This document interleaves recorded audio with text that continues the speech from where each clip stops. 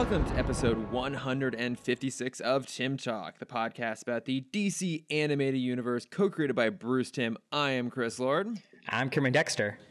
And we are picking up with season 4 of Static Shock. A couple good episodes right up at the top, some Batman Beyond, some shebang. And of course, we're going to do our short list from season 3 since we didn't get a chance to last week. But first, what's happened in terms of entertainment news? Cameron, you had a few things you wanted to chat about here. I did. So there's not a lot of Batman stuff going on. I think we've hit that lull in news at the moment because everything is ramping up to Comic-Con. Yeah, Comic-Con, also holiday. Yeah, which is now 3 weeks away. So I have a little bit of Comic-Con news because that's, if this were normal times, that's all I'd be talking about right now. Yes. So I'm going to try and keep that the same. You would be uncontainable, and instead now you're inconsolable. Exactly. The big floods that have been happening in Huntington are just my tears. Wait, there are floods happening in Huntington? Oh yeah, you didn't see that? It's bad. Like, wait, actual floods? Like water floods? Yeah, like the ocean is sinking the city. What? Yeah. Oh, I've missed this entirely. But I should probably look at real news at some point. It's been pretty. I mean, it's exactly how you'd expect like Californians to handle a flood. You have half the town trying to escape, and the other half is like, how can we surf it? Yeah, that sounds about right. Yeah. Yeah. It's fantastic. But for Comic-Con, we've gotten a little bit of information on how they're going to set up the at-home experience this year. And funny enough, they're actually doing something that we talked about a few weeks ago on the podcast. Yeah. They released the map of the floor, so where all the booths are. And basically what they're going to do is that map will be interactive starting the 23rd. And so anyone if you have anything you want to buy, any of the exclusives you want to try and get your hands on, you can open the map and click on the booth for, said company, small shop, artist alley, creator. And they'll lead you straight to their, Comic-Con page. That's really cool. Like, I'm really glad they ended up implementing that because, to your point, I think that is the simplest, cleanest way to navigate that sort of space and not let things just get completely lost. Because otherwise, if you don't have a really clean map like that, it's just going to be gravitating towards the biggest possible vendors and biggest possible like artists. Right. And I'm sure there'll also be like an alphabetical list somewhere on the side. Which I think they shouldn't do because you should have to deal with the chaos that is the Comic-Con map. You only want it to be so helpful. You still want a little bit of that holdover of just the madness. I think that people who have been to Comic-Con and know the floor map should have like a small advantage. Because people who've never been, you don't know how complicated the floor is. And it's a linear left to right map. There's nothing crazy about it, but there's just so much to look at. It's so hard to understand, like, okay, well, where is, I'm just trying to get to Marvel. Where is Marvel? It's in the middle, but I don't know where the middle is. Like, I feel like it is a mile-long floor for people who have never been. It is exactly 1 mile from end to end. It is nuts. Like, yeah.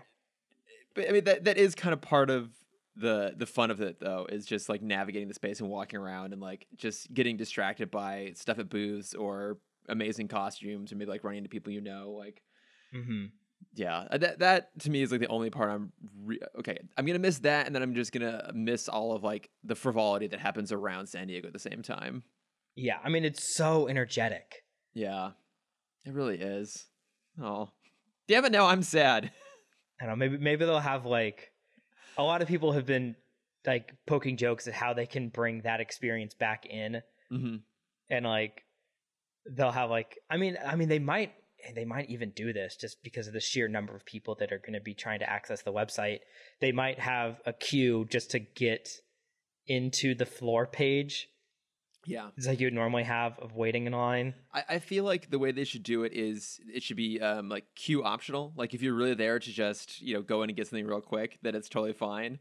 You can just go and buy whatever you want, but you can also like select the queue version, which no matter what you're trying to get into, it makes you wait for an hour, and then it just randomly like puts you on a Zoom call with 2 other people in the line, and just you have to either like say nothing and awkwardly not talk, or try and strike up a conversation. I would love that thing, because it's the joke that people have been saying for airlines for a while. Mm-hmm. Like there needs to be an option of if I want a silent row or a talkative row. Yes, yeah. It's like, the new version of smoking, non-smoking. Yeah, talking like and a non-talking checkbox at the top of the website. Oh, I would always opt for the non-talking. I'm like, don't bother. I keep plenty of entertainment on me at all times. Yeah. Oh, yes. Same. Yeah, I've loaded up my iPad with the greatest Martin Scorsese films. Just Goodfellas. It's just yes. You know, I really want to experience the way it was meant to be seen. Yes. So. On a small screen in the air. Exactly. When I can't escape. Yes. But I do like that idea of having like a checkbox in the corner of the landing page. That like as you're kind of moving your cursor through, it's like a window will pop up. Yeah. And you'll just see someone have like a really, I don't know how they'd make it safe, but like have a team up with chat roulette. Mm-hmm. A crossover. Yeah. Oh god, that'd be so unsafe. Yeah, now that I think about it, I don't want it. Yeah. Because I think about, like, look, I will say this. I've never had a bad interpersonal experience at Comic-Con. Like, I generally cannot think of a time when I actually had, like, a bad interaction with someone. Like, everyone I've ever interacted with there has been, like, at the worst, just, like, totally fine, and you can just, you know, whatever. And then at the best, like, someone's actually really cool and lovely to talk to, and like you make friends and end up like hanging out with strangers and like stay in contact and stuff. So like there's all that, but also it has the added benefit of people having to be like in a very public social space, so they're on their semi-best behavior. I do not expect that to carry over to the internet. I've been yelled at a couple times. For what? What did you get yelled at for? I think probably the worst interaction I had was like, it's understandable. It was in the Hall HQ. And I was waiting. I don't remember what panel it was, but it was when I was still going with my mom. Mm-hmm. And it was back when like service still isn't great, but it was like when service was really bad. Yeah. And like phones just didn't work at all. So she had come to the side of the queue as I was about to enter the Hall H area. And she was just like, hey, I'm going to go drop everything off at the hotel. Like, meet me back there when you're done. You know, just like, getting just stuff planned out. A quick message, yeah.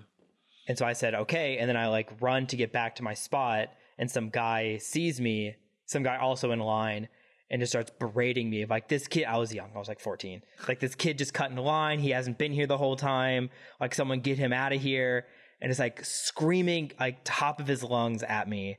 Mm-hmm. And I'm like, I've been here just as long as you have, actually longer, because I'm actually in front of you. And luckily, like, someone in front of me, like, backed me up. It's like, no, he's been here. Like, we've been sitting in the line together for 2 hours. Yeah. I mean, that's the problem with Comic-Con, is that sometimes it brings out unreasonable ire at children. Yeah. I do love, though, that as you tell the story, you have in fact become the very thing you once hated. Mr. So mad at a 7-year-old for getting Ryan Reynolds' Green Lantern ring.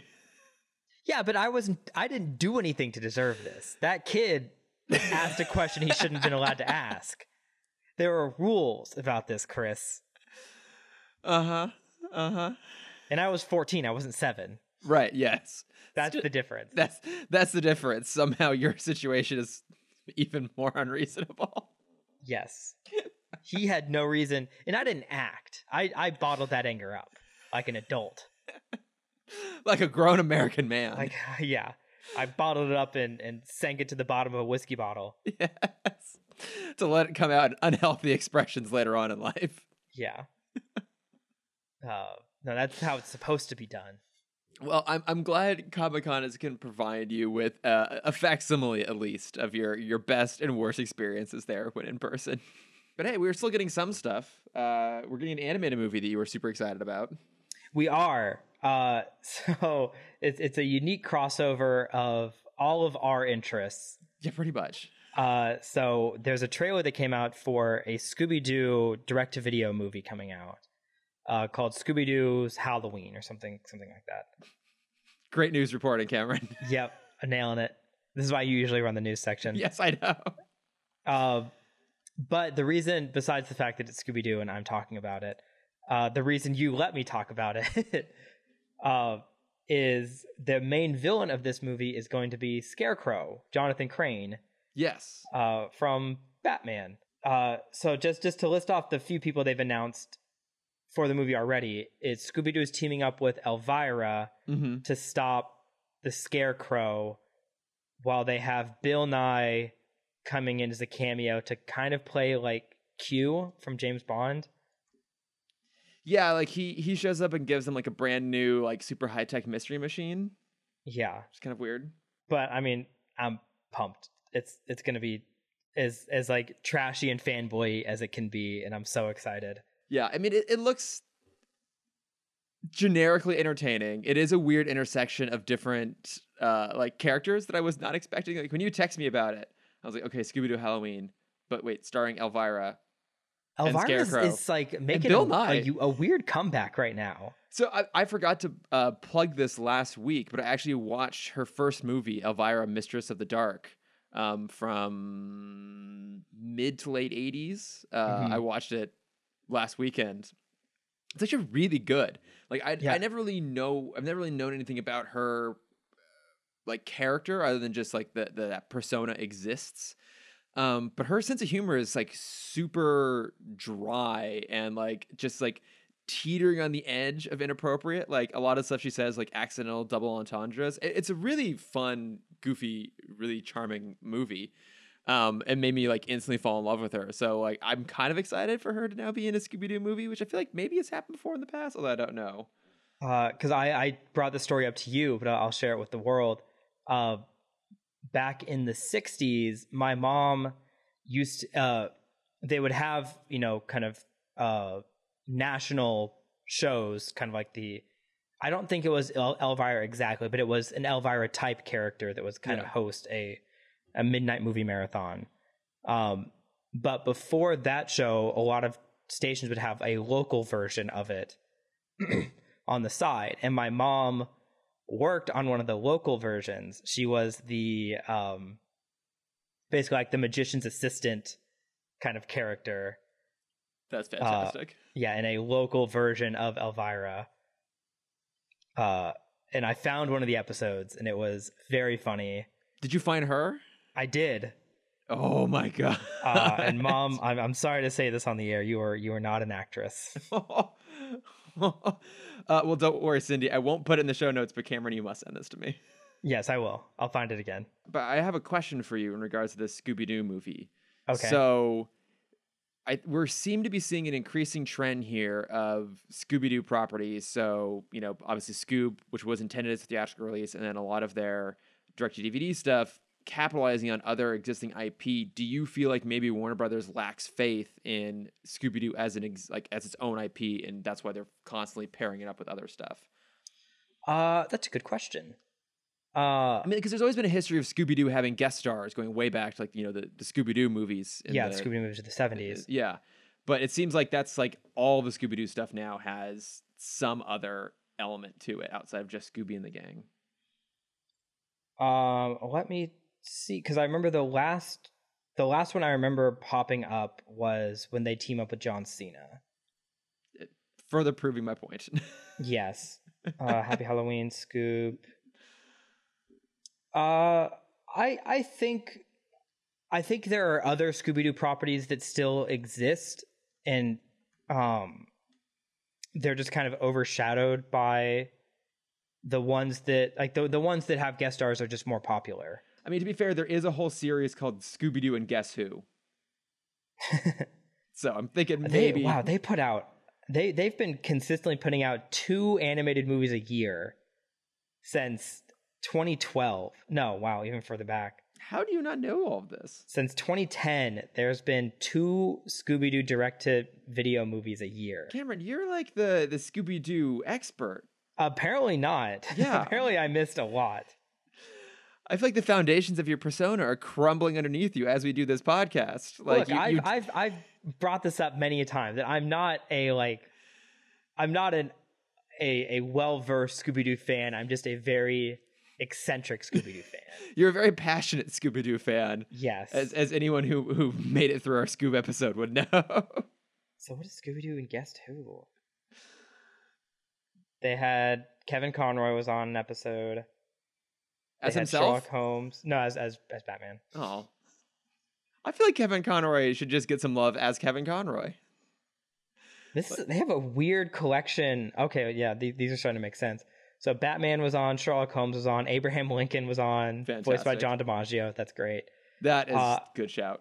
And then the as themselves are Jim Gaffigan, Richie Gervais, Whoopi Goldberg, Halsey, the singer, Bill Nye, Chris Paul, Penn and Teller, Sia, George Takei, that one's good. Yeah. Wanda Sykes, Keenan Thompson, Neil deGrasse, Weird Al Yankovic, fuck yeah, Steve Buscemi, Steve Buscemi as himself. What the holy hell? Jeff Foxworthy? Jeff Dunham, Jeff Foxworthy, Christian Slater, Malcolm McDowell.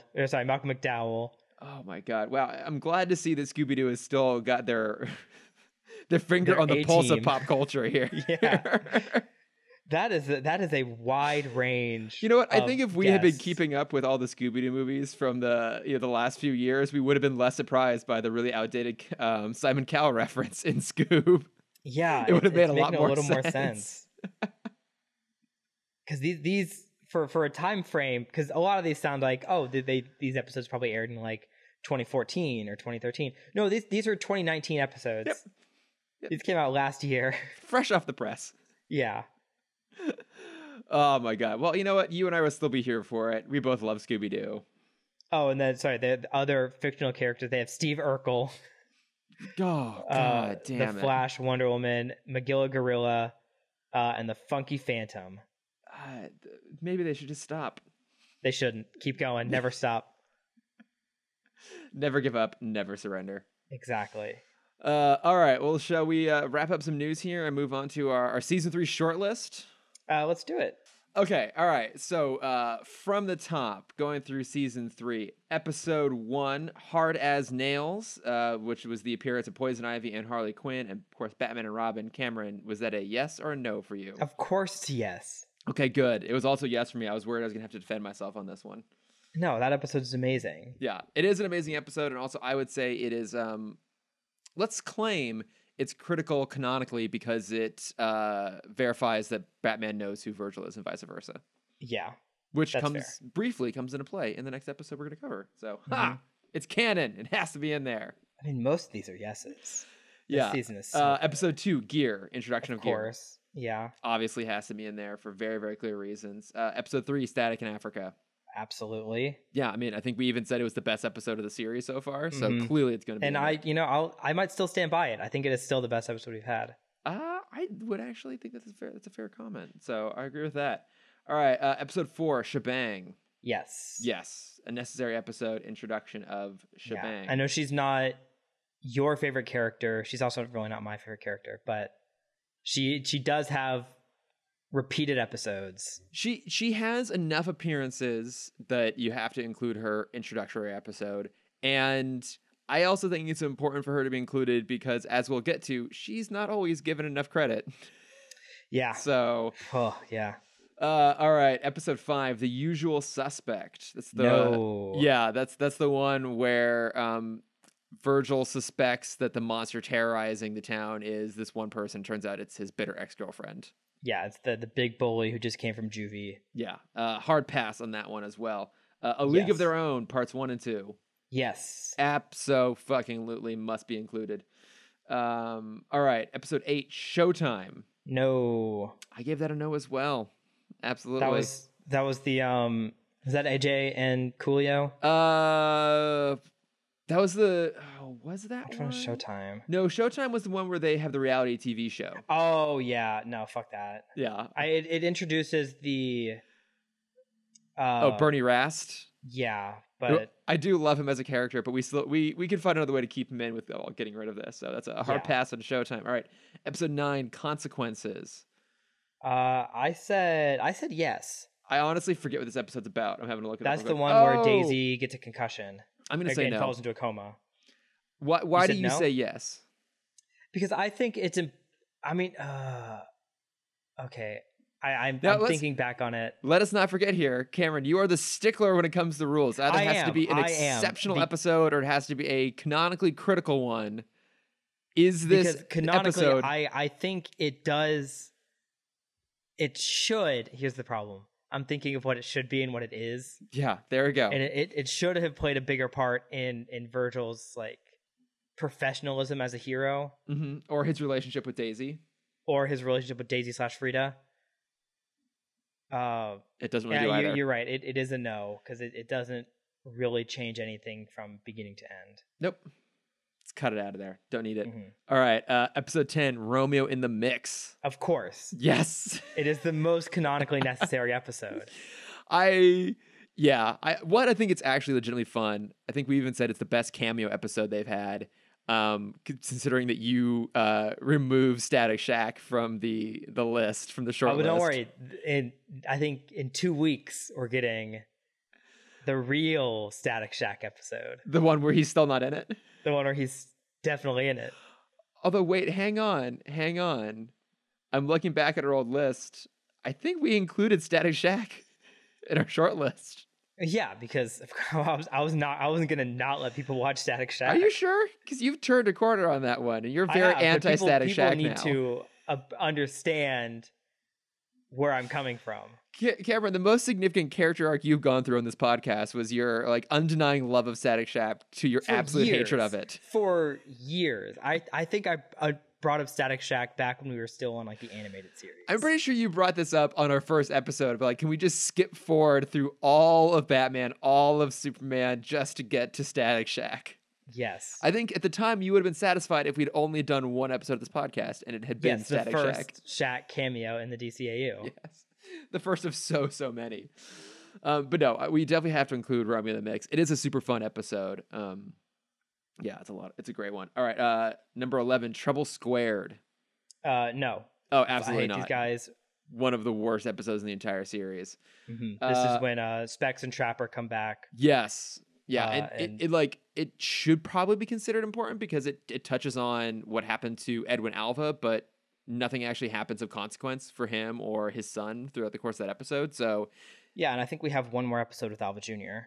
I think yeah. So I'm sure it's going to matter somewhere down the line, but it doesn't matter here. All right, number 12, Toys in the Hood with Superman and Toyman. Absolutely have to include that. Super fun episode, and also canonically important. It is. All right, episode 13. We learned that he can't manipulate plastic. Yeah, I mean, we already knew that. Did we, though? Well, he can sometimes, he can't other times. Yeah. It's very unclear. Number 13, The Parent Trap. No. I also said no, because I don't think anything happens in that episode that is necessary for the next time we see Shebang. Other than Static saying, "You're welcome to join us anytime." And even then, that could have just been like a throwaway line. Yeah. You don't need a whole shit episode to include it. Okay. But Chris, we do see a character from the intro. And I think if we don't have this episode, there's going to be too many questions of who is this random guy who can departicleize a car? Don't care. No. You don't, but what about the fans? I really don't think the fans care either, Cameron. Fine. We'll keep it as a no. To your criteria, it is not canonically critical. Also, do you not think the intro is canonical? I mean, it is, but also I bet a lot of people skip it. I mean, there are monsters for doing so because it's the greatest cartoon intro of all time, considering the theme song. But no, not canonically critical. Episode 14, Flashback. Yes. Well, yeah, obviously. Why'd you say that with such chagrin? Because it hurts every time I think about it. I know, but it's such a beautiful episode. It is. Yeah, absolutely need to include that one. And then, of course, episode 15, Blast from the Past. Absolutely. Yes, I also gave that a yes. Super fun episode. We really wish there was more soul power over the course of the DCAU. And it's canonical in this episode. That's true, it is. This might be the first time you and I have basically agreed on everything.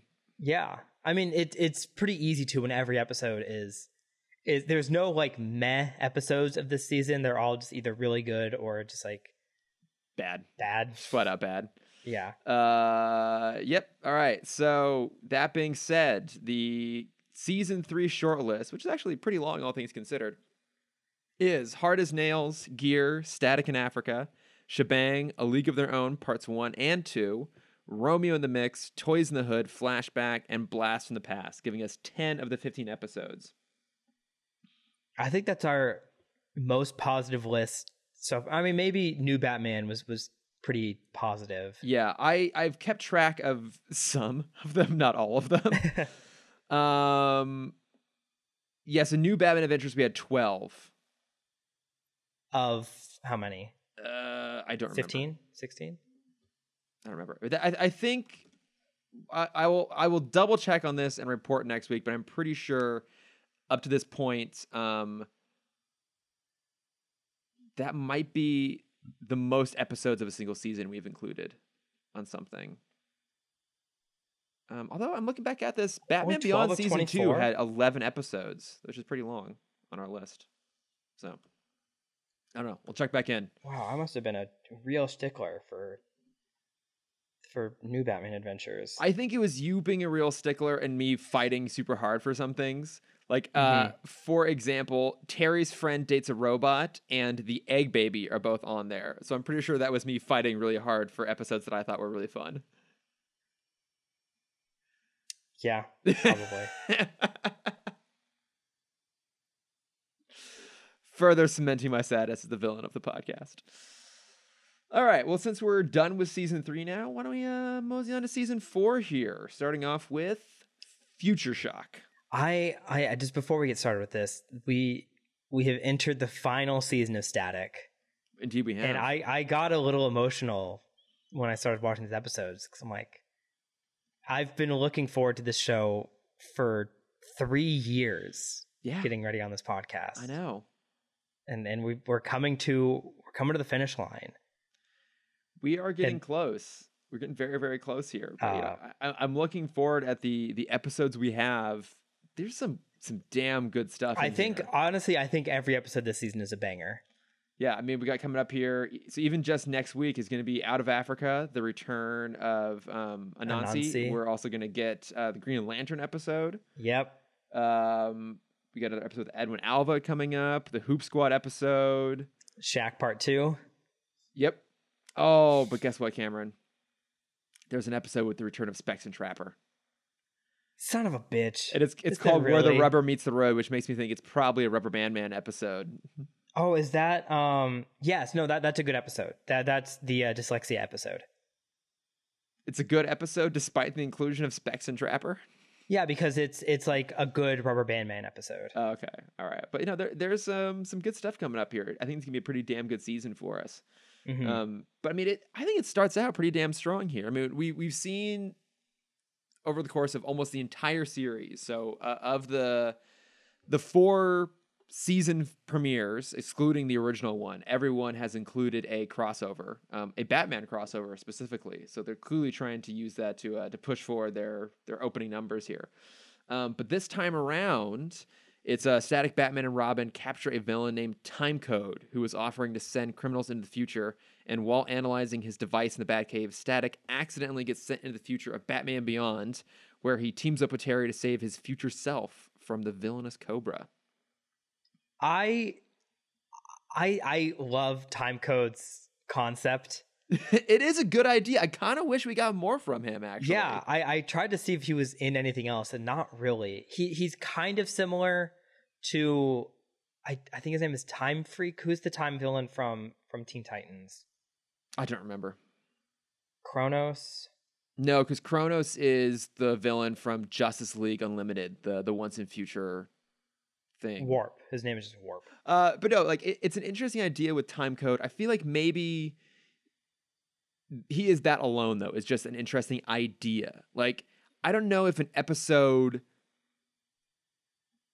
I don't know. I mean, do you think there's an interesting episode to be made about them traveling through time to try and like bring villains back to 100%. Yeah. Absolutely. I mean, I think not into the future, but if you made like I don't know if it would fit the comedy of any of the DCAU, but if you had like that idea for Teen Titans or Teen Titans Go, I think would fit it best. We have like Joker flung to the Renaissance, messing up all the paintings. Okay, yeah, I think I see what you mean. Maybe a show that has more whimsy and could do some more you meta. need something where it can have like a musical number attached to this. Not a musical number, sorry, like a fun pop montage attached to this sequence. I think. Are you just basically thinking of the time travel sequence from Teen Titans Go to the movies? Potentially, but now with the Batman's Rogues Gallery. Because I am thinking of like a great scene where Joker just has a paintbrush and just painting over he's just like going through Da Vinci's workshop and just painting on top of everything. Cameron, now you're just thinking of the museum sequence from the '89 Batman movie. No. Are you sure? It's animated, and I'm trying to think where the other villains can go. Cameron, are you sure you're not just thinking of a live action movie and in your head animating it because you see the world in animation? I do. I very much do. I'm thinking of Time Squad. Yes. And just how can we shoehorn in? Because what other villains you can have? Control Freak jumping back to like the early 90s and being very angry because like everything takes so much longer. Wait, which one's Control Freak? Control Freak is the he's the Teen Titans villain. Stop. Okay, hang on. How would you make this work in the DCAU? You can't just keep pulling Teen Titans villains. Fine. This is not yet Titans talk. You're right. The inevitable spinoff. Are there any? Okay, so you have an episode built around time zone. So either they're chasing him through time, or they have to go and retrieve someone he has sent into the future. So even of those two premises, which one to you seems more interesting? Okay. Here's my pitch for you, Chris. Okay. Is it a two-parter? Of course it's a two-parter. Not only is it a two-parter, it is based off of one of your favorite sequels. Okay. We have a Mobster Back to the Future Part 2 episode. Okay. Where one of the villains, it can be like Falcone, Alva, any one of the, I mean, you can throw in any villain here. Specs and Trapper they get a hold of Timecode's ability, go into the past, change it, and as kind of like Batman and Static kind of jump in the portal, they're in the time bubble where they remember their reality but are instantly snapped to the branch reality, the Biff reality. So where now Specs and Trapper rule Dakota City. I am God, what a horrifying thought. I am gonna stop you there because we already had an episode where they go back in time. I know. I just remembered that. And we've established, at least within the Static Shock rules of time travel, that it is like the predestination version of time travel where they always maybe went back in time. Maybe that was only her power. Maybe that was only her version of time travel. So I think that the difference here is it has to be an episode where they leap forward into the future to differentiate a little bit, right? Okay. That's his whole point. Is I think and this is obviously they created this character of Timecode just to justify doing a Batman Beyond crossover. Power to them. But I would also argue that they want to do this to differentiate it from going to the past, which they've already done, right?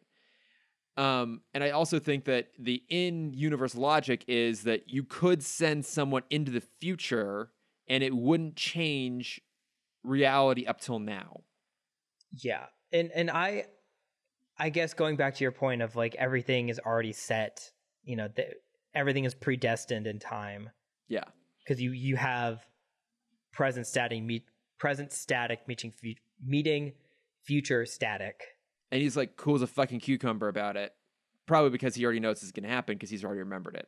But that also means Gears inevitably going to become fat, which is pretty sad. I think we already knew that was going to happen, though. Did we, though? Have we seen Richie's diet habits over the course of this show? Yeah, but that's every cartoon character from the early 2000s. Yeah, but this You is either finally a only realistic ate portrayal junk of what food happens. or you were a vegetarian, i.e.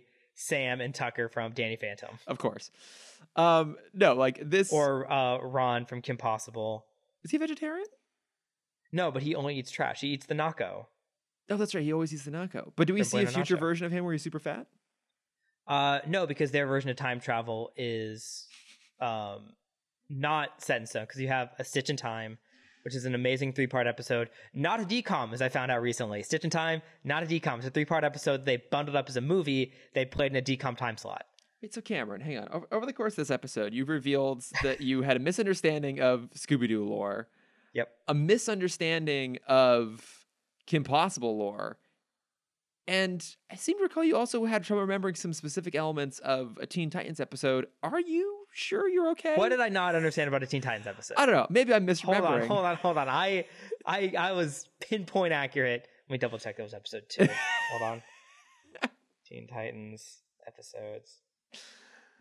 All I'm saying is I'm a little worried about you. I'm off my game right now. Clearly. It's the first episode of season 2. God damn it. How long is forever? Oh, man. Because she's trying to celebrate, Flocknar. So, further proving my point, are you doing okay? No. Blorthog is the holiday, is the friendship holiday. All right. Also, I love that we could basically do a whole spin-off podcast just talking about the different versions of time travel established in all the different forms of kids cartoons that exist. Like, yes, you could do a whole podcast just on the one-off episodes of kids cartoons that involve time travel and shows that otherwise not about time travel. I weirdly don't think that Kids Next Door ever had a time travel episode. Well, we'll double check that off air. Yeah. Lest we keep getting distracted. Okay, yeah, we'll actually talk about Future Shock now, I guess. Yeah. Okay, so, but I actually, I think that they under-capitalized on the idea of time code, but like I said, I don't think he was ever be more than just an idea. But, I mean, it's a pretty good excuse to, fling him into the future. Yeah. And, I thought they did a pretty good job of, making him understand, a bit of a fish out of water situation, also making Terry very distrusting of him. Terry was so mean this episode. It's kind of interesting because it actually really subverts the typical Terry Bruce dynamic, because Bruce is normally the one who's very cautious and suspicious, and Terry's the one who's a little more willing to be open-minded and trust someone or something that maybe they shouldn't. Whereas this time around, it's, Bruce obviously has a trust of Static because he's known him for 40 plus years at this point, and he knew this event was going to happen. Yeah. But yeah, Terry's kind of a dick, but also maybe not entirely unjustified in being frustrated by this kid following him around, because he's never had a sidekick. I think it's interesting going from Robin, who's hinting at the idea that Bruce is a dick, Yeah. to Terry, who's just immediately hardened. Yeah. It's oh, this is the future. Oh, this makes sense. This is what Robin turns into. Well, and I guess it also makes sense too, because Bruce at that point is so much worse, essentially, than he is, at this point so far in the DCAU. I mean, even where he ends in Justice League Unlimited, you have to imagine that beyond what we see over the course of the series, there's other things that really harden him even further. And I suppose you could say that the events, making him sing on stage. What? Making him sing on yes, stage. Yes, exactly. That can ruin any good man. That's true. That would ruin anybody. But he's even more hardened and bitter, and so as a result, I think that affects Terry. And I also think Terry just comes in from a more cynical place too than either Dick or Tim or even Barbara. Oh, absolutely. Yeah. But yeah, they don't necessarily trust each other. And it's interesting because there's almost this idea running through the episode about mentorship a little bit. It's Static makes a comment to Robin about how lucky he is to have Batman there to be a mentor and a guide, and how much he wishes he had one. Mm-hmm. but I feel like they didn't really do anything with that idea. They didn't really feel like there was ever any like character arc built into it, or even a button on that concept to really give it a payoff. Yeah, I did. I absolutely loved the moment where Terry uses the headset to talk to Bruce, and Static wires himself in. Oh yeah, that was pretty good. But no, that is a good point. Like, I guess like Static seeing his future self was supposed to be the button of like that's his mentor is himself. I guess, yeah, and I guess even like. But I also like thinking on this episode. This was my first time seeing Batman Beyond. Oh, that's right. 'Cause you didn't watch it when it aired. I didn't. So this was my very first experience to Terry. Do you remember that experience? Like, what was your thought? I honestly didn't remember much about Terry. I just remembered future Static, and I thought that he played a much bigger part of the episode, not 45 seconds. I think you were also thinking of his appearance in. I'm pretty sure the episode's called "The Once and Future Thing." Yes, JLU. The JLU, because I was also thinking about that because I remember the old version of Static. I remember as like old Static. Yeah. That's what I was expecting to see. No, because I remember this one because it's him it's him coming out of the bubble. Yeah, when he's like I remember he's like full Daddy Static mode. Yeah. Oh. Have we talked about Dream Daddy? Do you know that game? Do I want to? Yes, you do, because I think it's a game right up your alley. It's so dumb and it's so funny. You are a single dad that just moved into a new neighborhood, and you are trying to hook up with all of the other dads.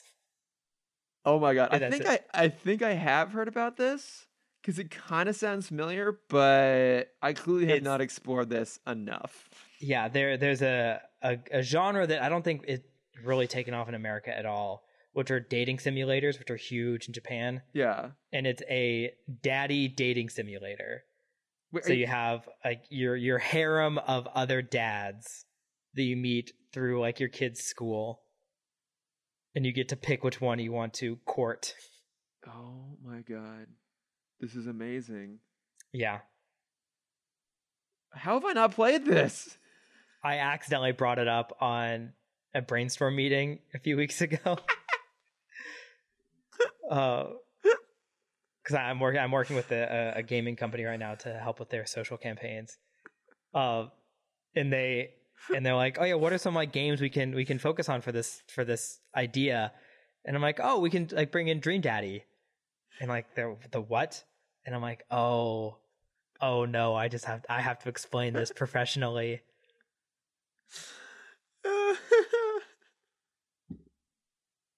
I'm so proud of you, Cameron. Yep. It's amazing I still have a job. Did you what did you say when you explained it? Oh, pretty much just that it's a dating simulator where you're a daddy trying to get other daddies. But I'm definitely have to go play this game. But what I was gonna say is, Daddy Static totally working for me.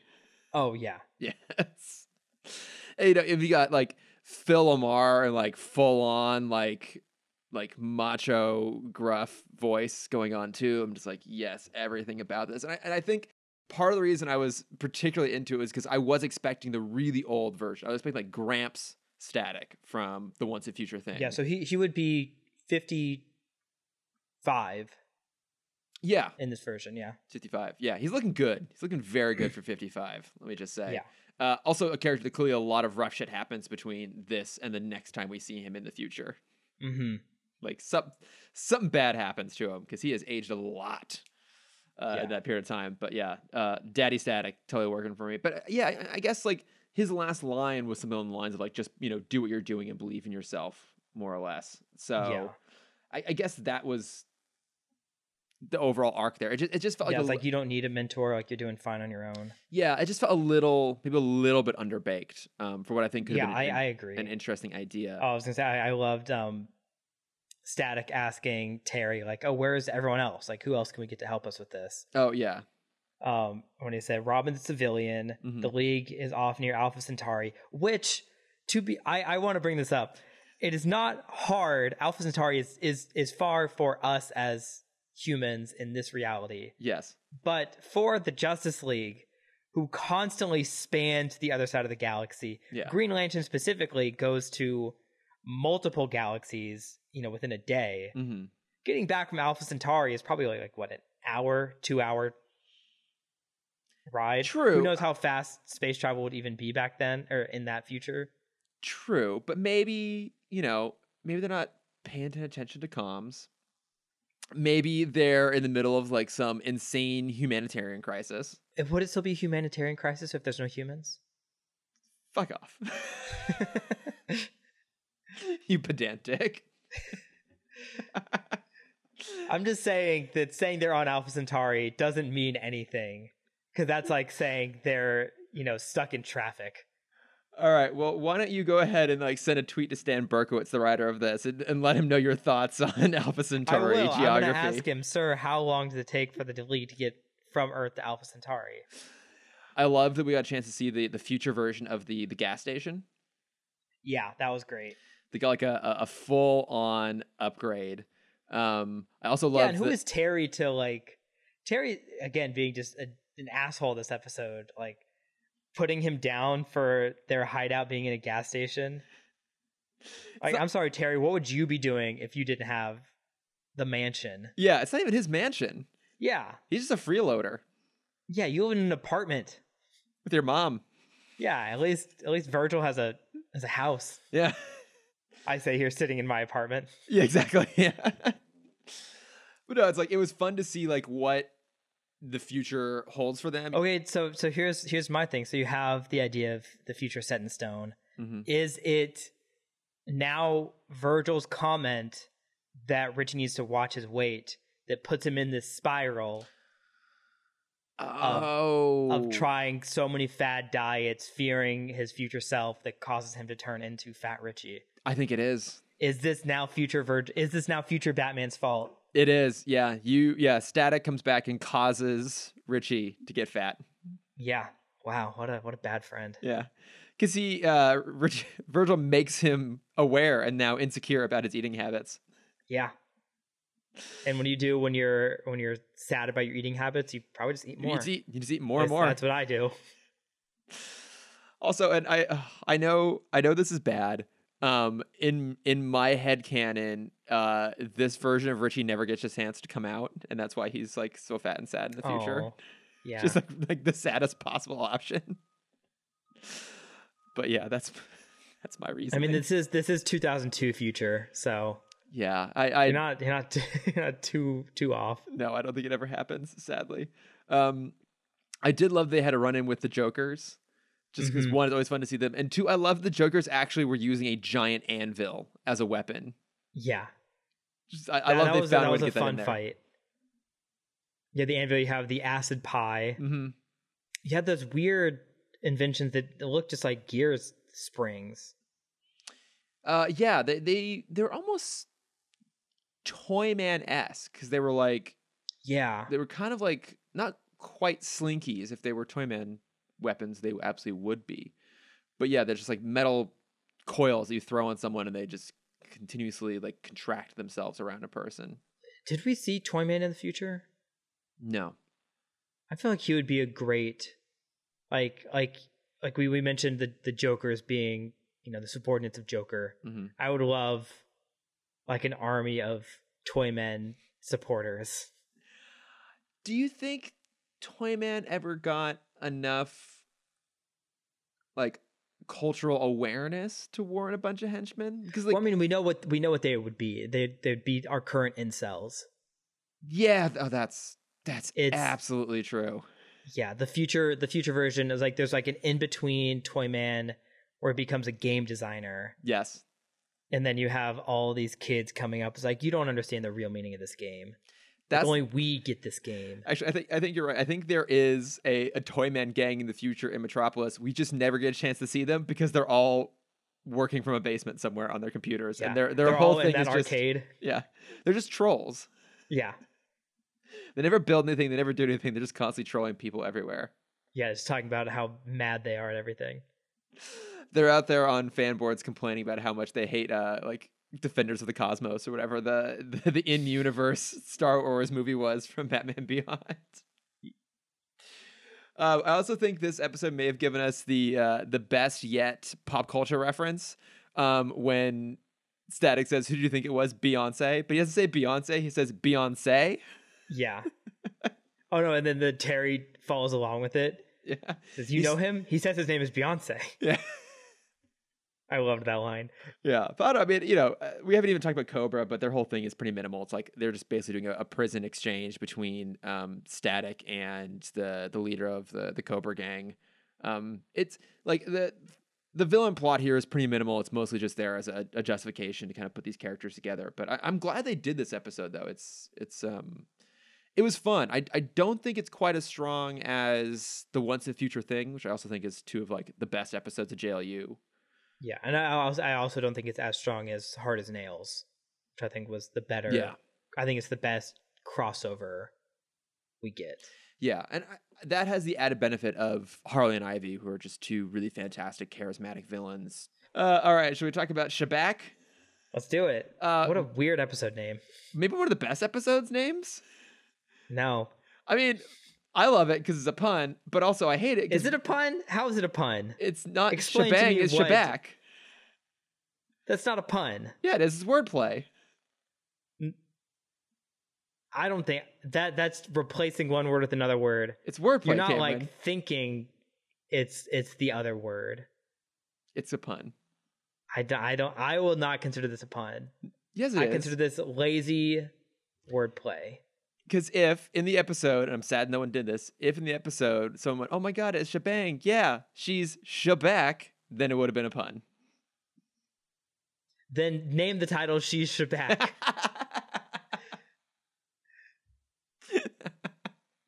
We fixed it. Yes. Look, I'm not disagreeing that it's lazy wordplay. It is lazy wordplay, but I love it, and also it's still a pun. But I mean, actually, maybe the episode should have been called "They Back," because it also sees return of Madeline Spaulding, who at one point could control people's brains with telepathy. Now she has telekinesis and wants revenge on Static. But she returns along with Shebang, who is no longer on the run and wants to finally live her most authentic life.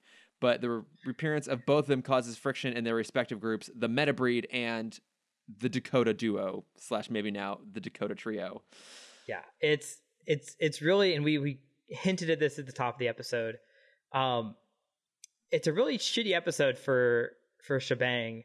Yeah. Because she realizes, like, now that she gets to be her authentic self, that people don't like her authentic self.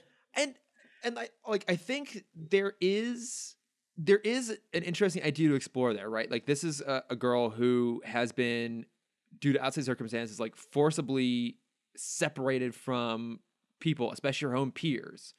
It makes sense she wouldn't know how to behave around other teenagers. It also makes sense that she, like, being kind of like genetically enhanced, would be like smarter, more capable, and she has a lot of self-confidence.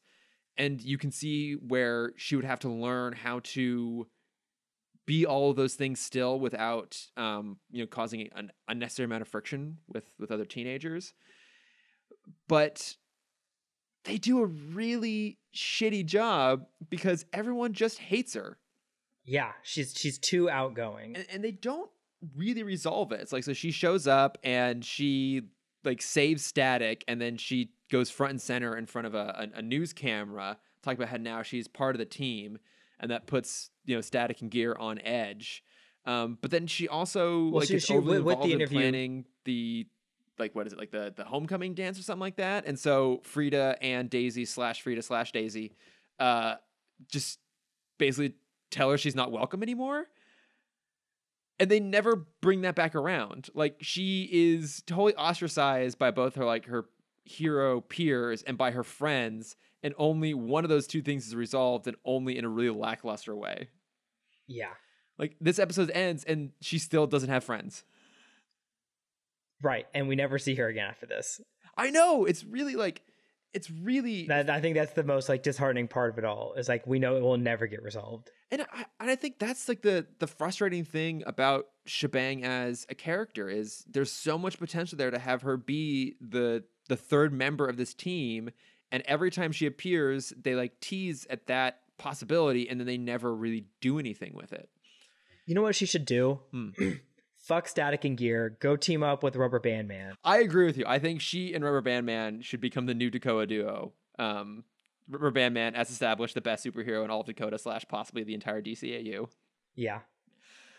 Yeah, I think they actually would be a really good pairing. Yeah, because she's like a super gymnast, and I'm just imagining him just being her trampoline.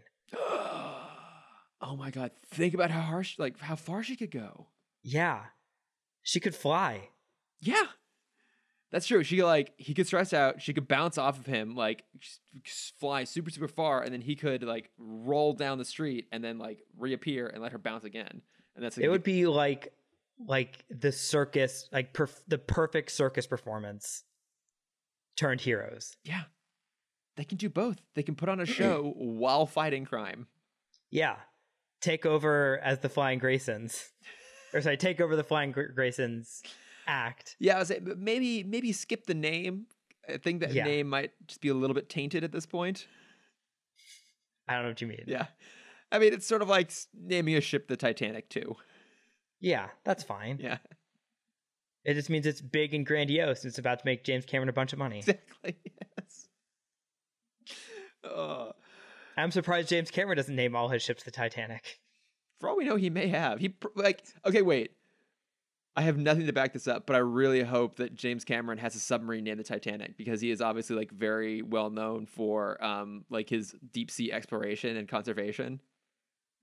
Let me see if and that would be actually brilliant to have a ship that is deliberately supposed to sink called the Titanic. Yeah, his one is called the Deep Sea Challenger. That's so boring. Come on, James Cameron, Yeah. you come up with better than that.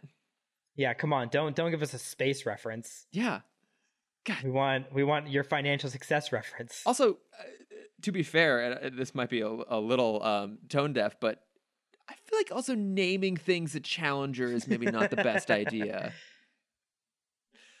Maybe because for the same reasons. Maybe because they both went down. Yeah, the same reasons you don't name things the Titanic. Like one out of just reverence. It's you kind of retire the name. But two, maybe you don't want that association. Yeah. There. Starting to question you, James Cameron, and your choices. But no, what I found.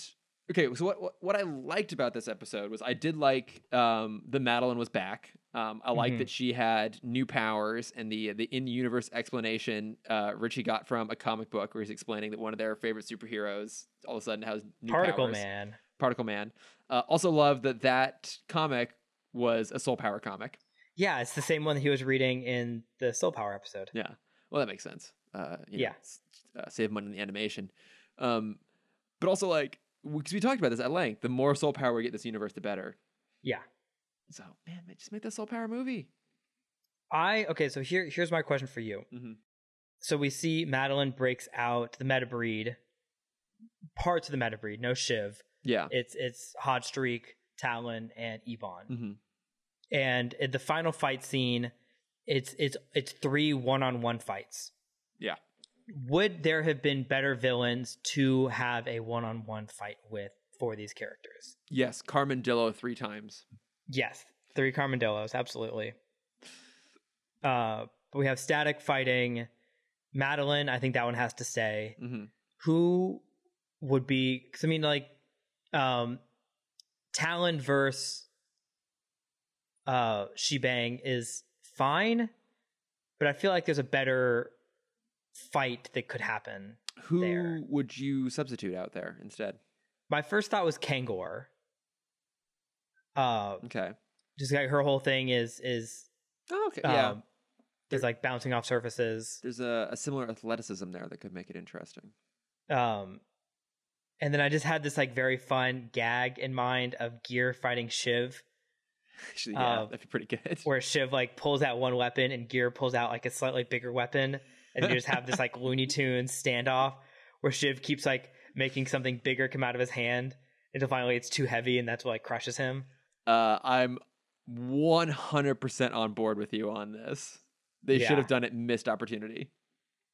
Yeah, I feel like Shiv and Gear are so, because they're so opposite each other, but while also being inventors. And they kind of play a similar role within their own group dynamics. I mean, obviously, Gear's a genius, and Shiv is, a moron. Yeah. Yeah, exactly. At best.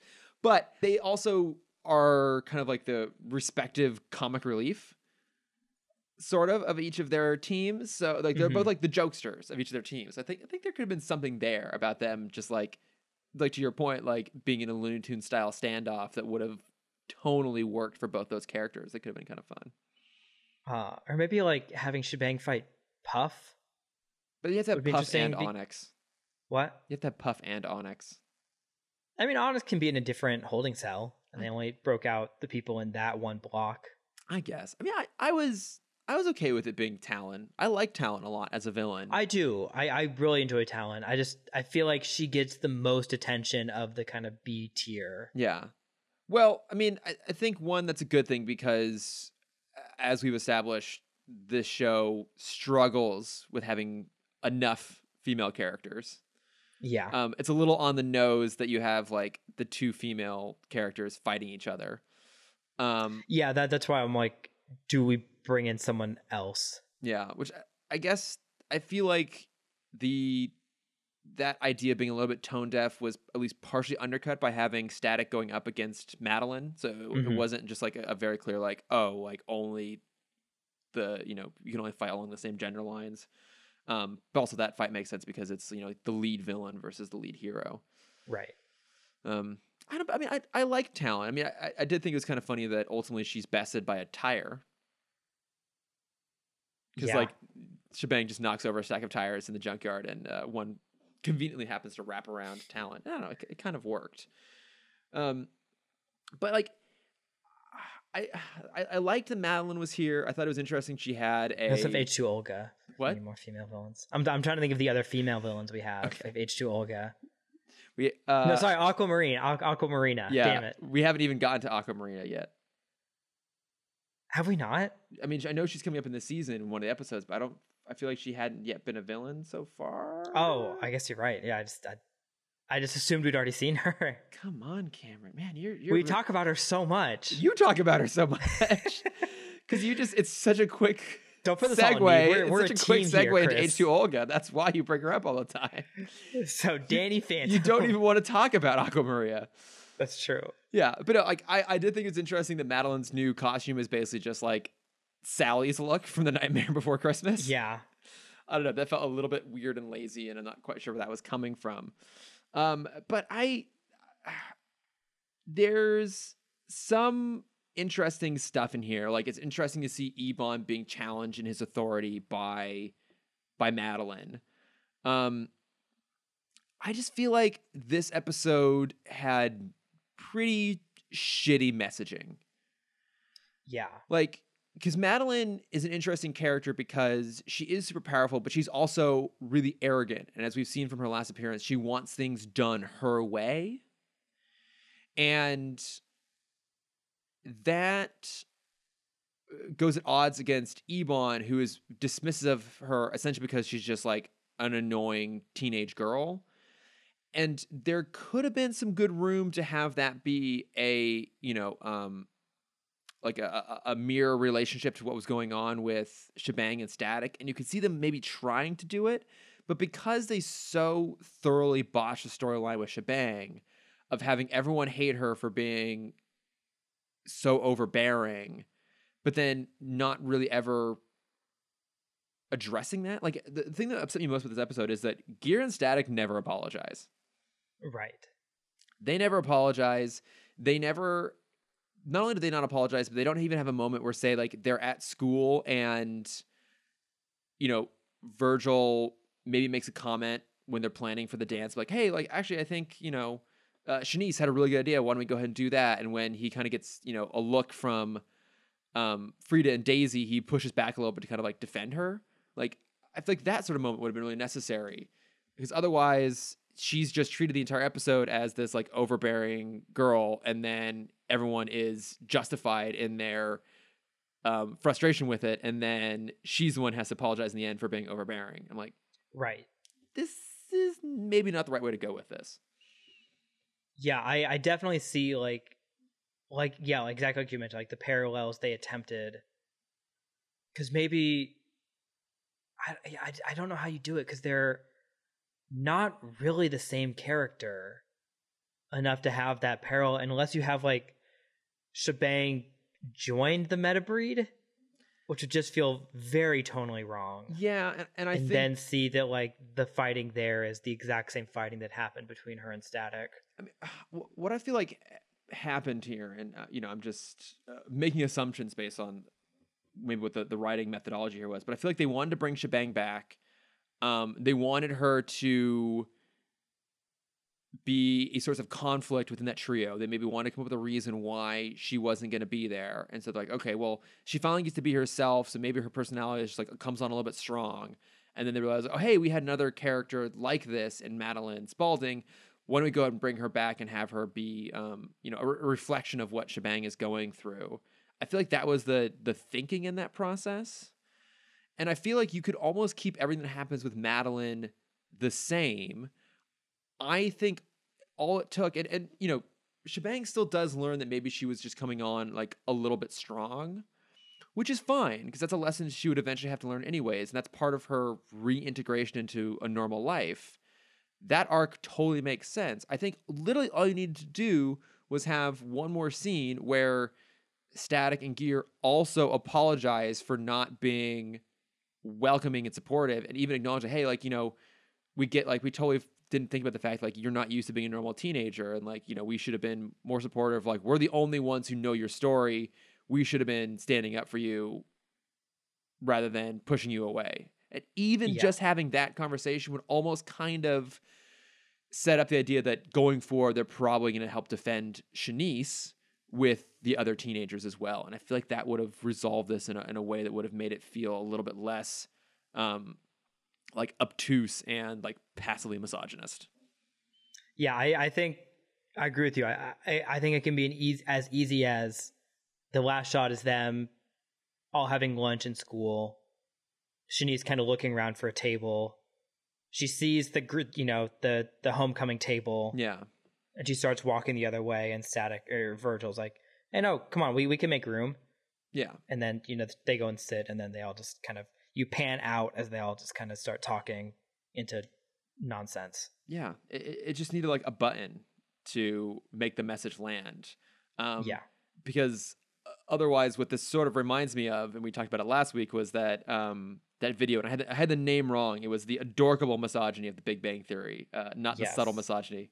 Because I was messaging with Ashley Clark, and she made a comment about how that show is not subtle at all. It's misogyny. She's 100% right. I think I was the one that said subtle, because that was just the first word that popped in my head. Yeah, exactly. But like, it kind of reminds me of that a little bit. It's kind of a similar story here. I mean, it's nowhere near as problematic, because that episode is basically about like unwanted sexual advances, and it's ultimately the female character that has to apologize for it. But it's similar here. That this episode kind of reminded me of that just a little bit, which is a shame. Yeah. And it's very much a shame that that's how we're left with Shebang and Shanice. I mean, would you have wanted her to become like a full team member and have her be in like a handful more episodes throughout the rest of the season? Have her be the Rubber Band Man. Mm-hmm. Where she isn't like, maybe she, even at the end, she's like, I'm so glad you guys want me back on the team, but I realized that I need to do this by myself for a little bit. And let her be an independent hero for like, accept their apology. Mm-hmm. Be like, thank you, but I feel like I should be doing kind of my own thing right now. And then they kind of bring her in. They're all still in school together. Maybe she even gets a job at the community center. Yeah. So we can see like Shanice a little bit more. Mm-hmm. And then she comes in for like team up episodes. Yeah. It's really disappointing, because I feel like every episode she's been in, all three of them, there's the potential there they never fully capitalize on. Yeah, I agree. And it's really quite a shame, because I think there is a really interesting character and interesting dynamic there, but they just didn't go. And I don't know if maybe because this show is so focused on particularly the friendship between Static and Richie, like that's kind of the most consistent thing around which the show is built. you know, I guess if you think about even when we had the new Batman Adventures, you were able to kind of treat it more like a revolving cast of heroes because we'd already spent so much time with Batman. It wasn't like Yeah. you had to keep doing Batman episodes. It was like it was a change of pace to be doing episodes on the other heroes. And I feel like maybe here, this show much more hangs on Static and by extension Gear that maybe just they never felt like there was room to bring in a third hero. I just thought about like if we got an episode where it was just Gear and Shanice or just Gear and Shebang. Like I wouldn't want this to like be a bad portrayal of Gear, but it's like the two of them doing a patrol together, and she'd be like, "Oh, Gear, like, where should we go next?" He's like, "Oh, you know, I never decided where we went next. I never called the Like, shots. Yeah, Virgil always said we were going next. Call out Virgil for being the actual overbearing one of this Yeah, group. I think that would have been like a very funny dynamic. I don't know if you can get a full episode out of that, but a that would have moment been certainly. Yeah, it's like a one beat joke. Yeah. So I don't know. It's no, it's a little disappointing overall. But did you have other thoughts on she back / they back? They back? They back / hey, she's back. Hey, it's her again. Both of them. No, that's pretty much it. All right, cool. Well, got a few quick notes and friends here since we skipped it last week. So just a couple things. One, we got a message from good old Sam Gash of the Ideal Remake podcast, also a friend of ours. And he starts off with, "Hey, I just want to say that Cameron is 100% right. Right from the beginning. Great. Right from the Done. beginning." Thanks, guys. That's all we need. Right from the beginning, Sam. I have questions. I have concerns about your notes here.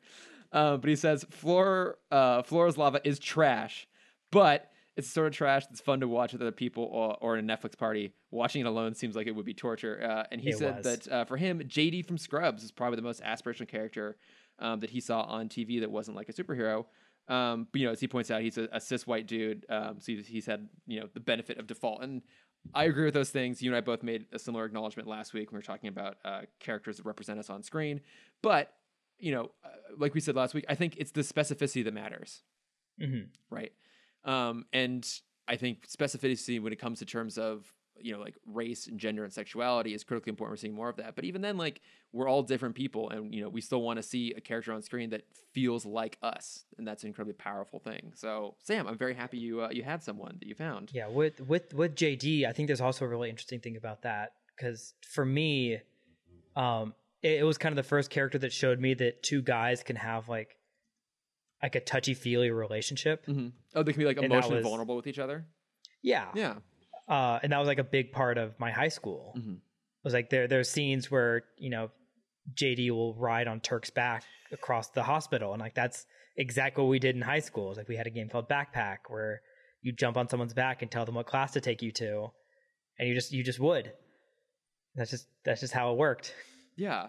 No, that's a good point actually. Yeah, like because they had like a really like warm, meaningful, soft friendship. And one of the episodes I remember most, one of my favorite episodes was I can't remember what the rest of the episode's about, but there's a moment where it's Turk is doing extra shifts in the ambulance to make extra money, and JD's upset because like they're not hanging out as much. And JD comes to the realization that like the reason Turk is doing it is because he now sees him and Carla as a we. And it's like that moment of him recognizing that, you know, Turk now has someone else in his life who has, you know, that relationship is as important and in many ways more so important than their own. And his like acceptance of that, I thought was like a really like touching, meaningful thing. Yeah. No, it's a great show. Have you listened to the podcast they're doing? I have not. I kind of want to go check it out at some point. I was never the biggest Scrubs fan, but I would watch episodes here and there and really liked it. But those two guys are so funny, and the fact that they're like best friends in real life is just delightful. It's just what you want out of the world. But so Sam also wrote in along with someone on YouTube, Straw Hat Prime, to tell us that 2 weeks ago we were trying to remember a villain that like just disappeared through the ground, and we couldn't remember who it was. And it was the Ian Peake from Batman Beyond, the guy who used like the intangibility. That's right. To like spy on people. He was like the Batman Beyond version of the Creeper. Yes, exactly. And he kept using this device, and it eventually started taking him over, so that he ended up becoming intangible without the thing. And so the episode ends with him just like falling through the earth. That's very that's Yes. exactly what we were thinking about. Yes. So thank you, Sam, and thank you, Straw Hat Prime, for pointing that out to us. And then we also had a message from Ashley Clark, because she wrote in about representation as well. And so she said she's listened to the episode. One, CJ is awesome, by the way, which we can both attest to. CJ is the best. And she said that she first saw someone on screen like herself at like 7 or 8, and it totally changed her self-perception. And she saw herself in Anne of Green Gables, which was the Canadian miniseries from the 80s. Yeah. And she said that her grandmother had them on VHS, and she was academically competitive, self-motivated girl who didn't look like others, who didn't look to others to decide who she wanted to be. She was just her. Very honest, dramatic, and a strong personality. And no, I love that. I love that. Like, I love also, Ashley, that you found that character like 7 or 8. I think that's a hugely transformative experience to have. And the younger you have it, the better. It's a huge part of what we were talking about last week, is that, we all kind of saw it a little bit later on in our lives. And, maybe seeing that at a younger age just allows you to feel more self-acceptance, which is really, really important. So, happy you found somebody. Yeah. Have you been asking that question to other people in your life? No, I should have. Okay. I've been asking it to a couple people, and I've gotten some really interesting answers. Yeah. I asked my mom, because I think that would have been. Oh, what did she have to say? One. She said Scarlett O'Hara, just the person. Did she elaborate? A little bit. It was kind of like she was poised and didn't overtly use her sexuality to get what she wanted, but it also helped her get what she wanted. Yeah. Well, also, Scarlett O'Hara is a very determined character. Yeah. Like, she knows what she wants and she goes for it. And I can definitely see that similarity with your mom. And then and one last little thing here. It's not a Notes from Friends, but it is a shout out to James Strecker of the Watchtower Database. Congratulations to him and his wife Jessica. They are having a baby. Oh, congratulations! Yeah, that's awesome. Yeah. They just put the news out in the last couple days. So, little baby Strecker will be coming along in January of next year, and so very, very excited for you guys. Congratulations! So yeah. Let us know what sidekick he's going to grow up to be. He or she's going to grow up to be. Yes, or what James, I'm very curious how many DCAU names are on your list of baby names. I've been seeing a trend going around online of parents lining up the 3 original Pokemon for their babies to crawl up and pick, and that's gonna be their Pokemon for life. Oh, fucking hell. And you bet your ass, if I have a kid, they're gonna pick Squirtle, Charmander, or Bulbasaur. God damn it. Are you gonna try and rig the system so that it goes for one of the 3? Oh, of course they have to pick Squirtle. Of course, but anything else would be absurd, Cameron. It would be, but think about how cute it would be if as a baby they have this Squirtle, and then when they're 6 or 7, the Squirtle goes away and they're given a war turtle in the morning. The Pokemon evolves overnight, and then just when they're starting to phase out of it at 8 or 9, you give them a giant Blastoise. It's bigger than them. And this giant pillow they can just cuddle up with. What I cannot wait for, Cameron, is for your kids to hate all the things that you love because it has been forced upon them their entire life. I think I told you my nephew, when I saw him on Christmas Day, he came up to me and he said he's done with superheroes and he's 7. And I said, well, I'm done with you. Maybe he said Star Wars. Was it Star Wars? I'm done with Star Wars. All I'm going to say is, given your history of interactions with 7-year-olds, maybe you shouldn't have kids. I'm just saying. No, I'm a good uncle. Sure. All right. Well, that does it for Notes from Friends. Why don't we move on to Bat Plugs? Cameron, what do you have to plug this week? So we have one that we're both going to plug. We briefly talked about it before. Yes. Before we started recording. We both watched Hamilton. Yes. Which is now available on Disney Plus. And it is magnificent. It really is. We both had the luxury of seeing it performed on stage before seeing this here. And we can say it is a comparable experience to seeing it live. Yeah, I mean, I would say actually that my experience seeing it on Disney Plus was better. Not that I had a bad experience seeing it in person; it was still really good. But I used to make the mistake of actively avoiding listening to songs from a musical prior to going and seeing it. And it's like I wanted to experience it in person. It almost felt like a spoiler of sorts to me. Yeah. And that I did that against the recommendation of pretty much everybody, including you, who was like, no, you should listen to Hamilton before going in. And I didn't, and I wish I had, because I think knowing the songs ahead of time definitely helps, because it gives you one a sense of the story, but also just like how the music works. And obviously every time I listen to the songs again, I have a deeper appreciation for just how fucking incredible they are. But also I saw it up on like towards the front of the balcony at the Pantages Theater, and That's about where I was. Yeah, and like those are pretty decent seats, but I think that Hamilton does also benefit from being able to watch it with close-ups and with some dynamic camera work, because there is so much going on and it is so beautifully orchestrated, and there's some really incredible performances, especially from the original Broadway cast. I mean, not to besmirch the cast that we saw, which was excellent, but my God, that original Broadway cast is fucking phenomenal. Yeah, and I don't know if anyone that listens is like a super dedicated theater nerd, but I did talk to some of my other theater friends, and for people worried about like the camera work overshadowing the acting, it is mostly wide shots. You're pretty much seeing the whole stage most of the time, and then the cuts to close up feel very organic. Yeah, and they're very sparsely used. Yeah, they're sparsely used. They're well timed, and I feel like they enhance the performance rather than distract from it.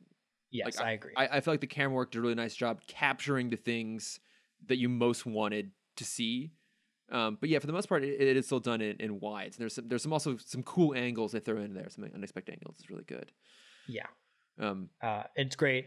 Obviously, if you haven't watched or even heard of Hamilton at this point, I don't know how you've survived. Yeah. But if you were kind of like, I don't know who would be skeptical of seeing it.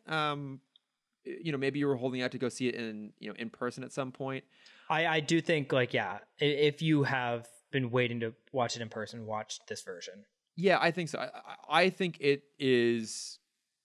This, I think, stands alone well as a single piece of entertainment in terms of a filmed stage adaptation, to the point where I legitimately don't know how they could actually do a proper film adaptation, because I think this captures the essence of it so perfectly well. Mm-hmm. I would be very skeptical of someone being able to do a good live action adaptation. But no, it is absolutely beautiful, and also probably the only acceptable thing to do to celebrate the 4th of July this year.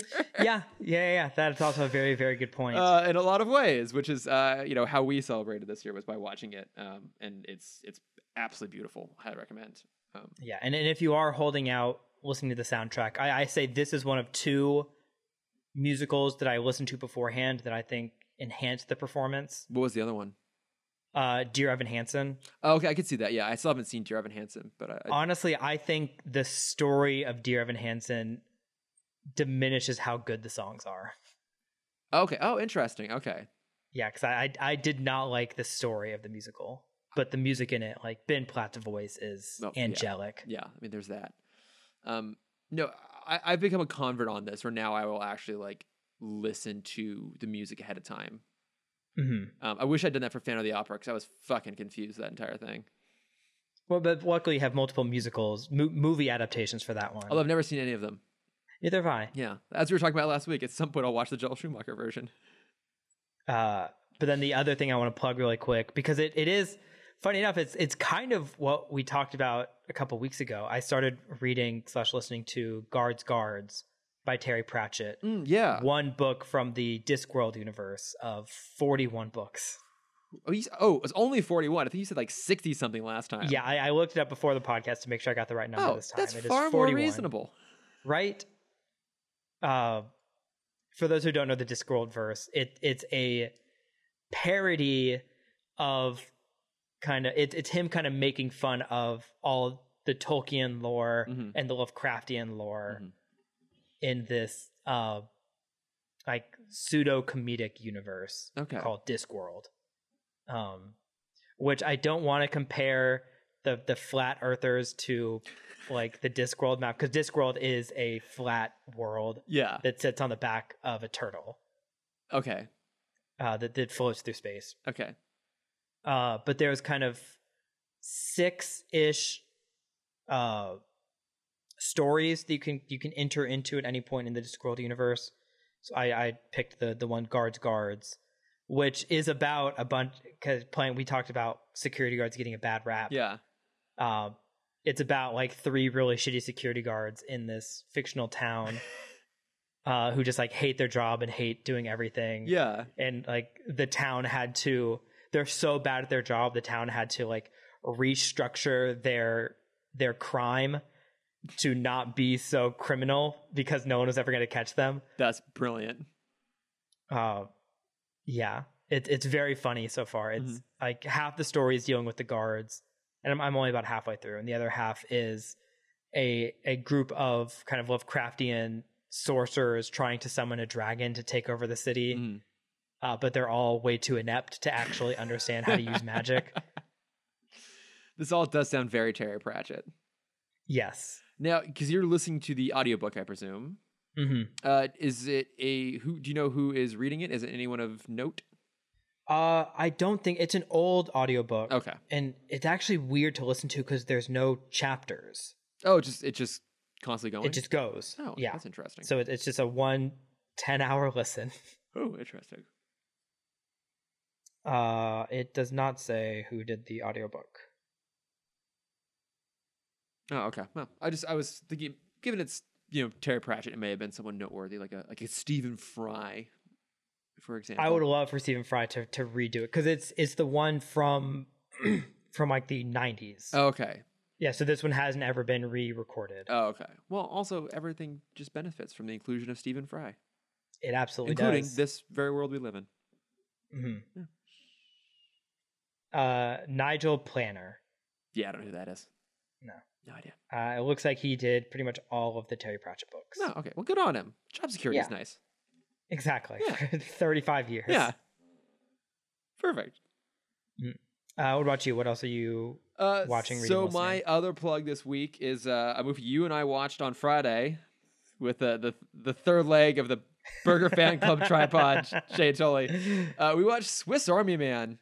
We did watch Swiss Army Man. Cameron, you've brought up numerous times because, as you've acknowledged on the podcast, you worked on the social media campaign for it. So you've seen this movie a lot. You've talked about it a lot. And now you finally got to experience it with me. I've experienced it. I can genuinely say I was disappointed. I did overhype it a lot. It was a little bit...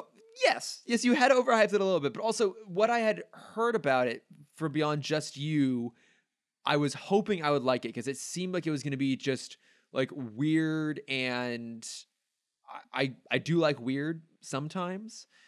And it is weird. It's weird. It's not necessarily weirder than I expected, but it wasn't about what I expected it to be about. That's fair. And I feel like, because I don't want to go to spoiler territory on this, I will feel like the movie has a strange relationship with its own like take on whether things are literal or not. Mm-hmm.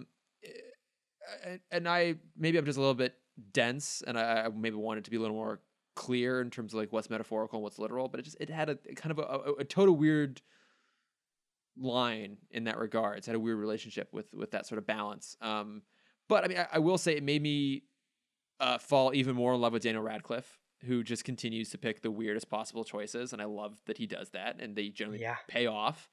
And again, like credit to Paul Dano, who's I guess really the lead of the movie, although it's primarily a two-hander between him and Daniel Radcliffe. But it's really, really fucking bizarre. I mean, it's relatively short. It's only an hour and 40 minutes. It felt long for that, I will say. It did. Just because it felt a little bit meandering. I don't know. It's a movie that you couldn't tell if it suffered from too much creative interference or not enough. I'm not quite sure what happened there. But I feel like it maybe wasn't a fully unique vision from the filmmaker on it. So it's not quite an anti-plug per se.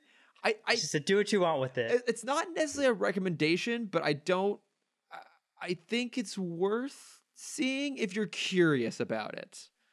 Yes, if it's on your list, go ahead and watch it. If it's not on your list, forget about it. If you have 100 minutes to spare and want a weird distraction, I think it's worth seeing. Or it's worth. I think it's worth having seen. I suppose. Yes. Did you ever watch Horns? I haven't. It's also on my list. Same. It's another Radcliffe movie. Yeah, it's an adaptation of a Joe Hill story, and I've heard good things about the Joe Hill story. So the book, I should say, not his personal story. Although his story is kind of interesting. He's Stephen King's son. I didn't know that. Yeah, so maybe I'll check that out at some point. Yeah, I think it's isn't it like the same story as Gone Girl? But he has horns. Yeah, I think so. Yeah, and I think they came out relatively close. Yeah. So I always got the two of them confused. Yeah. Oh, Gone Girl's so good. Both the book and the movie. Still haven't seen it. I prefer the book, but also like that is my favorite genre is mysteries. So I'm always going to prefer the book to the movie, pretty much in all situations in that regards. Mm-hmm. But I think that does it for us this week. Thank you for listening as always. If you have recommendations for stuff for us to check out or stuff you've been watching, reading, listening to that you want to put out there, you can find us at Tim Talk Pod on Facebook, Twitter, Instagram, and Gmail. You can find me at Lordifer on Twitter and Instagram. And you can find my art at Cameron.Dexter, and you can find my face at CamDexter_adventures. Boom, boom, boom. And we'll be back next week with two episodes I'm super excited about. Out of Africa and Fallen Hero. Yeah, getting that 1-2 punch in. Yeah, some good crossover episodes. That should be a fun week. But until then, thank you, everybody. Thanks for listening. Bye. Bye. A superhero static shock. Woot woot. A superhero static shock. Woot woot.